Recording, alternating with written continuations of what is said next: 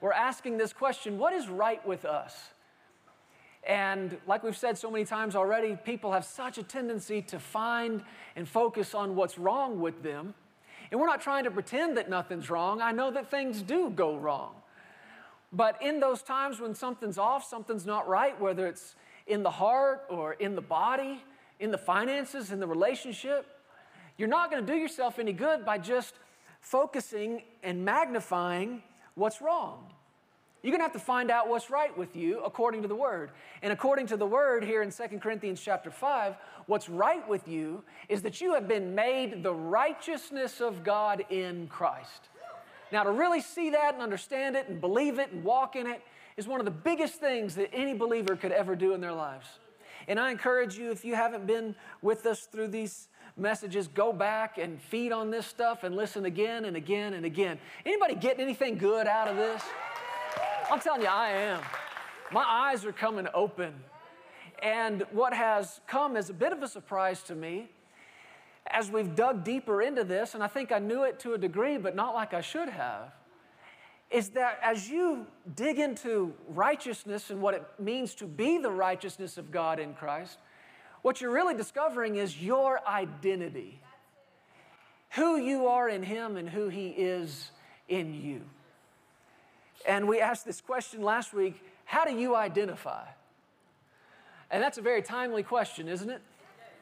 Because people all over the world are identifying as anything and everything. And it's important to know as believers what we identify as. And we identify as the righteousness of God in Christ, not because we were born that way, but because we were reborn that way. That's our reborn again identity.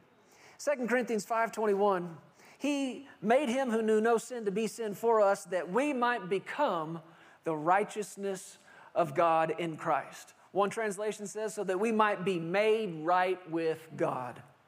The Amplified Classic Bible says that we would become the righteousness of God. That is what we ought to be. I might say what you were created to be. To be approved and acceptable and in right relationship with Him by His goodness. And again, this is all about identification. How you identify. Which is why we talked so much last week about what we don't identify as. And I'll boldly tell you again, I don't identify as a sinner. And that's not to say I've never sinned and that I don't miss it. I just don't identify with that. I identify with Jesus and His victory over it. Amen. Like we already said before, so many people identify as sinners saved by grace, and it sounds good, but the truth is you can't be both. You either are a sinner or you got saved by grace. You either identify with the sin or with the grace. I'm going with the grace. You going with the grace? Now, what I didn't see moving towards this, but I see so clearly now, is how baptism fits so perfectly in what we're talking about. I actually kind of thought, well, maybe we'll wrap up that series and then we'll talk about baptism and then move on to something else. But the more I dig into this, the more I realize it's almost like the Holy Spirit knew what He was doing. It's almost like He shows you things to come or something. Baptism is all about identification. And what we're going to do here for just a couple of minutes, there's that faith statement again, just a couple of minutes. I want to show you from the Scriptures, as I look through the New Testament, I can see three baptisms. And we'll touch on each one of them. But every time one of these baptisms occur, a change takes place. A change in identity, if you will. And you see this same concept here in 2 Corinthians 5, just a few verses before where we just read, verse 17. You're familiar with it. What does it say? Therefore, if anyone is in Christ, you might say if anybody identifies, if that's their identity, then he is a new creation. Well, what happened to the old things? The old things have passed away, and behold, all things have become new. There's a change that took place. There's a change that took place, and thank God for it. Is there anybody in here thankful you're not who you used to be? That God has done something in you that only God could do, and He's changed you from the inside out, and the old you is not who you are anymore. There's a new you, glory to God. It's the 3, 2, 1, Happy New You. That old man is dead and gone. There's been a change. Somebody say, there's been a change. There's been a change. Let me talk to you just about some of these baptisms, and I'll have some scripture on the screen for you. You don't have to turn there. One of the first ones we see in the New Testament is in the gospel accounts when John was baptizing people in the River Jordan. We call him John the Baptist. It's not a reference to the denomination he was a part of or what church in town he went to. It was John the Baptist because John baptized people. And the Bible says in Matthew chapter 3, verse 5, this is amazing to me. It says, then Jerusalem, all Judea, and the region around the Jordan went out to him and were baptized by him in the Jordan. Notice this, confessing their sins. This is revival, church. This is something that by every natural standard should never have happened. There's nothing particularly appealing about John. He's a rough dude.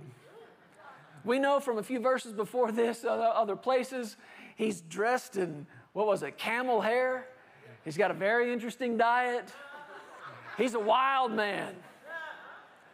But people didn't go out there to see a wild man. They were drawn by something that had never drawn them before, and they were baptized, did you hear this? Confessing their sin. John didn't say, confess your sin. This is something that just came out of them. And that's why the Bible calls this a baptism of repentance. John's baptism was a baptism of repentance. Now, a lot of talk has been made about repentance and who should repent and who doesn't have to, and that's just some crazy talk. Repentance is a good thing. Repentance is a gift from God. Repentance, whether you're talking about with God or other people, has the power to instantly restore relationship. Because what repentance is just honesty. Now, people want to say, well, we don't have to repent because, the blood of Jesus and we're already born again. And they connect some strange dots sometimes. What they're not realizing is, no, you want to. You want to. I mean, think about what other relationship in your life would thrive or flourish without honesty. It doesn't work. Relationships thrive where there's honesty. And that is true with your relationship with God more than anyone else. And repentance is just being honest. It doesn't mean you got to beat yourself up. Doesn't mean you got to hit your head with a hammer and just beat yourself with condemnation and guilt and shame. That's not what it is. It's just being honest. Acknowledging, Lord, that wasn't right. What I said, what I did was wrong. You call it wrong, I call it wrong. And I thank you for the blood of Jesus that cleanses me of unright. Well, what is something that is unright? It's wrong. It's wrong. And this is what was happening out there in the Jordan River. People were just getting honest with God. There was an anointing that was drawing these people, and without being compelled or obligated, I don't know what happened first, if they confessed and then went under, or if they went under and as they're coming out, they're saying what they've done wrong. I mean, I imagine John heard some wild stuff out there. People confessing, but what's happening? They're getting honest. And what John said was, I'm preparing the way. I'm preparing the way for who? For Jesus. So can you see what's happened? He's getting hearts ready. Hearts are getting ready because there's one coming. And that's what he went on in the same passage to say in verse 11.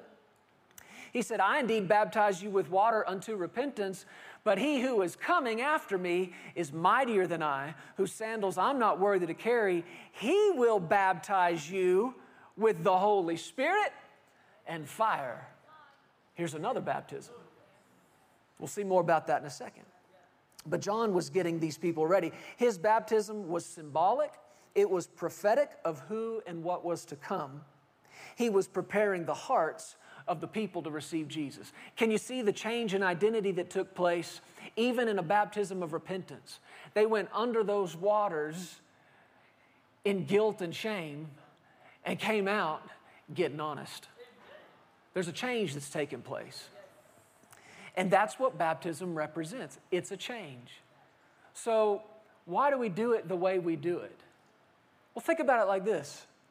You go into water, just physically, naturally speaking, in one condition, but you don't stay in that condition. Nobody has ever gone into water and came out the same way they were before they went in. You go in dry as a bone. And if you submerge, which is what the word baptism means, it means to submerge, it means to overwhelm.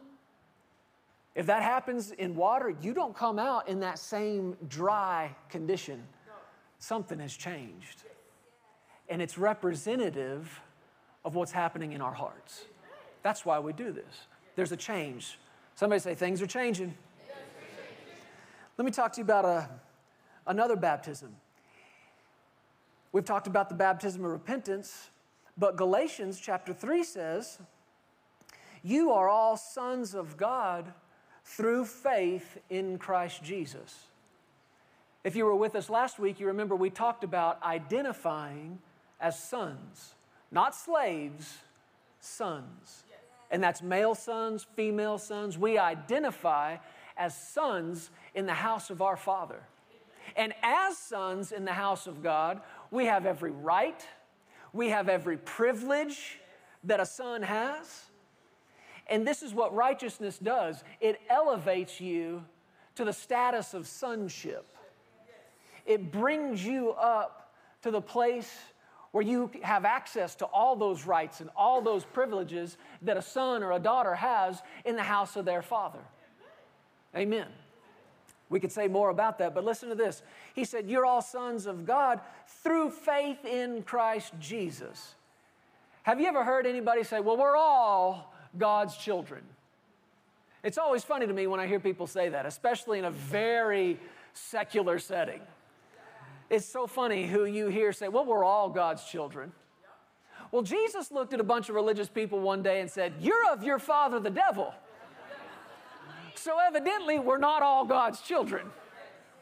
I just want somebody sometime to say that on a talk show. I just want somebody to look back across the table at that host when they're challenging that preacher and they're saying, well, aren't we all God's children? I want some preacher to say, well, actually, you're of your father, the devil. I'm not saying I want it to be me. I'm just saying I want somebody to do that. But there's two families in the earth. And the only way you become one of God's children is through faith in Christ Jesus. So maybe the right way to respond to that, aren't we all God's children, is to say, well, have you put faith in Jesus? And if so, amen, bro.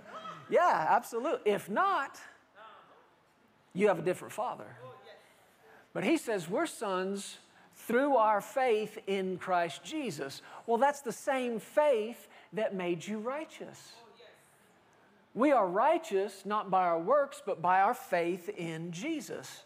Now listen to what he says in connection to it.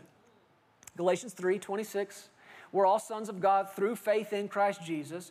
For as many of you as were baptized into Christ have put on Christ. You were baptized into Jesus, which is not just a baptism of repentance. You're baptized into him, and he said when you were baptized into him, you've put him on. One translation says, like putting on new clothes. It's a change. It's a change, right? Have you ever had one thing on? Gentlemen, let me ask you. Have you ever been wearing something You went into your closet and you put that on and you're going out with your wife tonight and you think you look good. And notice I said you think you look good. And you come out of the bedroom there and you say, I'm ready to go. And she looks at you and she says, is that what you're going to wear? Listen to me. It sounds like a question. It's not a question. It's a statement. You know what the statement is? That's not what you're going to wear. And you're looking at it going, well, what's wrong with this? And she's like, baby, come on, help me out. Shorts, plaid shorts, striped shirt, black socks, sandals. What are you doing? Go back in there, right? And do what? Take all that and burn it and put something else on. Why? It doesn't work. It doesn't match. They don't work together. We're laughing. This happened in my house. What time is it right now? This weekend, we're going, I got shorts and a t-shirt on. And she's like, those shorts, yes, that shirt, no. I'm like, it's a t-shirt. What's what? She's like, just trust me. And I do. So I went back and changed. And when that one didn't work, I changed again. Like putting on new clothes. Why? Because that's not working. But do you know, ladies, this will bless you. Do you know how much like the ministry of the Holy Spirit that really is? Because you and I, as born-again believers, those who have been made the righteousness of God, who have been baptized into Christ, he said, you've put on Christ. And the Holy Spirit lives big within us because even though the old man has passed away, have you noticed this before? He tries to get up every now and then. He tries to resurrect, doesn't he? To the point where Paul even had to write to Christians and say, put off the old man. Would you have to tell Christians to put off the old man? Yeah. It's like I'm doing right now. You got to tell Christians, church-going folk, put off the old man. He said that to him in Ephesians 4. And if you look those words up, put off, it's literally the words used to talk about taking off a garment. And he said, put on the new man, which literally translates to put something else on. When you're baptized into Christ, you put him on, like you're putting on new clothes. And yes, there are times when that old man, though he was crucified, somehow got himself up off that cross, has arisen, and he tries to show up every now and then. And he tries to show up in conflict. He tries to show up in times of pressure.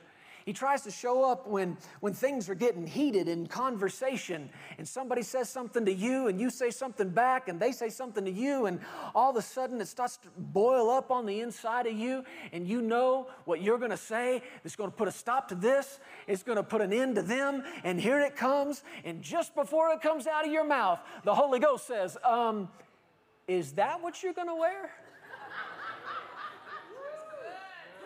Is that what you're putting on? Because that doesn't match what's going on in here.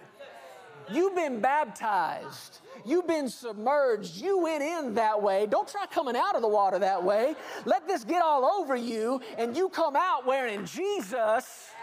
Amen? Put on Jesus. Baptized into him. Glory to God. And then finally, I want you to see this as well. Do you hear that? Finally. In the book of Acts, I want you to turn there. Acts chapter 18. Go down to about verse 24 with me. Acts 18:24. Is that what you're going to wear? Aren't you thankful for your wives, men? Oh, Lord, that was bad, guys. You had such an opportunity right there. You need to be baptized. Acts 18:24 talks about a man named Apollos. It says Apollos was born at Alexandria, and he was an eloquent man, and mighty in the Scriptures. Just a few short words there, but that gives us a lot about his history. Alexandria was a very advanced city. The Library of Alexandria was there. A big emphasis on education and knowledge. And Apollos came out of that culture and that kind of society. And it says he was an eloquent man. It means he spoke beautifully. He talked pretty. And he was educated, had a lot of book learning he'd done. He was an eloquent man and mighty in the Scriptures. It says he came to Ephesus. Make note of that. He came to Ephesus. And this man had been instructed in the way of the Lord, being fervent in spirit. Means he's passionate about these things.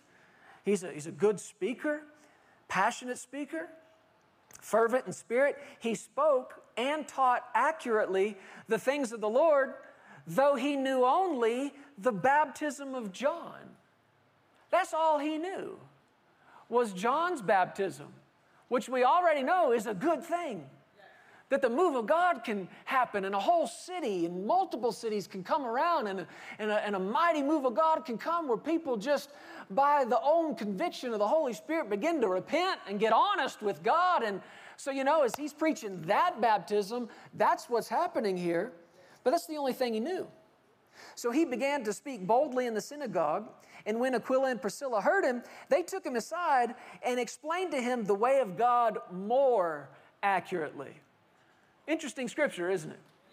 They heard him preach, and they pulled him aside. Now, these are people who spent time with Paul and knew not just this baptism of John, but they knew there was more. There was more. And they pulled him aside and said, man, you're preaching good. That's some good preaching you're doing. And look at people repenting. Glory to God. This is awesome. You want to know what else happened? And they began to explain to him more accurately, telling him that there's more than just that baptism. Skip now to chapter 19 and look at verse 1. It says, and it happened while Apollos was at Corinth that Paul, having passed through the upper regions, came to Ephesus. So Apollos was at Ephesus. He left there and went to Corinth. Paul comes behind him, and now he's in Ephesus. And I love this conversation. It says he found some disciples, and he said to them, did you receive the Holy Spirit when you believed? So they said to him, we have not so much as heard whether there is a Holy Spirit. These are people who have believed. They heard good preaching. They repented and believed. And Paul said, well, did you receive the Holy Spirit? And they said, we didn't even know there was one. We never even heard of a holy, what now? What'd you call it? A Holy Spirit? And Paul, he's kind of surprised, I guess. He said to them, into what then were you baptized? See, we're talking baptism. He said, you didn't receive the Holy Spirit. Well, what were you baptized into? And what'd they say? Into John's baptism. Well, what do you know just from that right there? These guys went to Apollos meetings. And they heard Apollos preach, and he spoke beautifully and eloquently and passionately about repentance. And they said, I think I'll do that. And they got baptized into repentance. But what Paul said to him in verse 4 was, he said, John indeed baptized with a baptism of repentance, saying to the people they should believe on him who would come after him, that is on Christ Jesus. And when they heard this, they were baptized in the name of the Lord Jesus. See, now they've experienced not just one baptism, but two. That baptism of repentance, now they're being baptized into Jesus. What are they doing? Putting on Jesus. Like a change of clothes. Taking the old man off, putting the old man on, or the new man on. They were baptized in the name of Jesus, but verse 6, it says, when Paul laid hands on them, the Holy Spirit came on them, and they spoke with tongues and prophesied. 2 baptisms in the same day? Yeah. They had already experienced the baptism of repentance, which prepared the way for Jesus. A heart that was ready to receive. And when they were baptized into the name of Jesus, what did John say? There's one coming. Yeah, I'm baptizing you with water, but there's one coming. He's going to baptize you with the Holy Spirit and with fire. Fire is a lot like water. You go in one way. You don't come out the same. Unless perhaps your name is Shadrach, Meshach, and or Abednego. All the rest of us go into fire and things get burned up. That's what I'm believing God for today. I know we're going under the waters of baptism, but that's not the only baptism that's available to us today. There is a baptism of repentance. And if you got things in your heart you want to get honest with God about, I highly recommend you do it. Because intimacy is born out of honesty. And you want to draw closer to Him, get honest with Him. Lord, what I did was wrong. You call it sin, I call it sin. Don't play games. Don't play games. Lord, you know I have issues. Don't call it an issue. Call it what it is. That's sin. That is unright. And if that's what you call it, that's what I call it. And I receive my cleansing of it now. In Jesus' name.